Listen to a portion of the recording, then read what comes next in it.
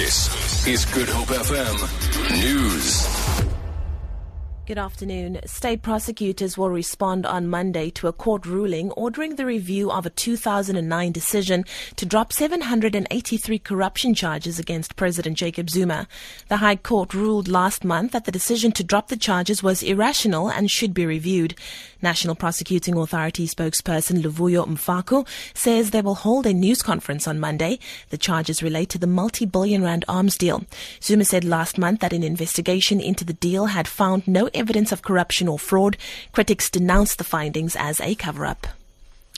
The Anglican Church says it's aware of criminal investigation charges relating to sexual harassment and abuse allegations made by Cape Town Reverend June Major. Reverend Major suspended a hunger strike yesterday following a meeting with members of the church leadership. The 46-year-old single mother told a media briefing in Cape Town this week that she was prevented from working abroad after allegedly being bad-mouthed by an elder. She says she was not given a letter of commendation as promised to work in Australia. She's also laid a charge of attempted rape. The church says in a statement that it views the allegations seriously and will consider appointing lawyers to investigate the matter.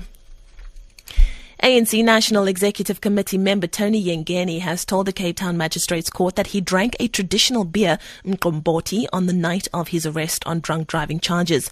He was taken to the stand in his drunk driving trial. Yengeni was arrested near the Cape Town CBD in August 2013. The state earlier requested a short adjournment to prepare for an expert defence witness, which may be called later. Yengeni is currently out on bail of 500 rand.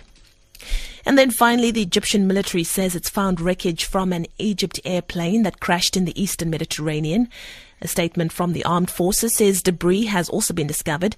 The plane was en route from Paris to Cairo with 66 passengers on board and crew. Selena Beale reports. Rescue and search operations are still ongoing, but this is a major breakthrough. They managed to find parts of the missing plane as well as some belongings for the passengers 290 kilometers from the coasts of the city of Alexandria within the Egyptian waters. The army is saying that we are trying to do our job as fast as we can to find more parts of the missing plane, but so far we still don't know what exactly happened, what caused this plane to go missing.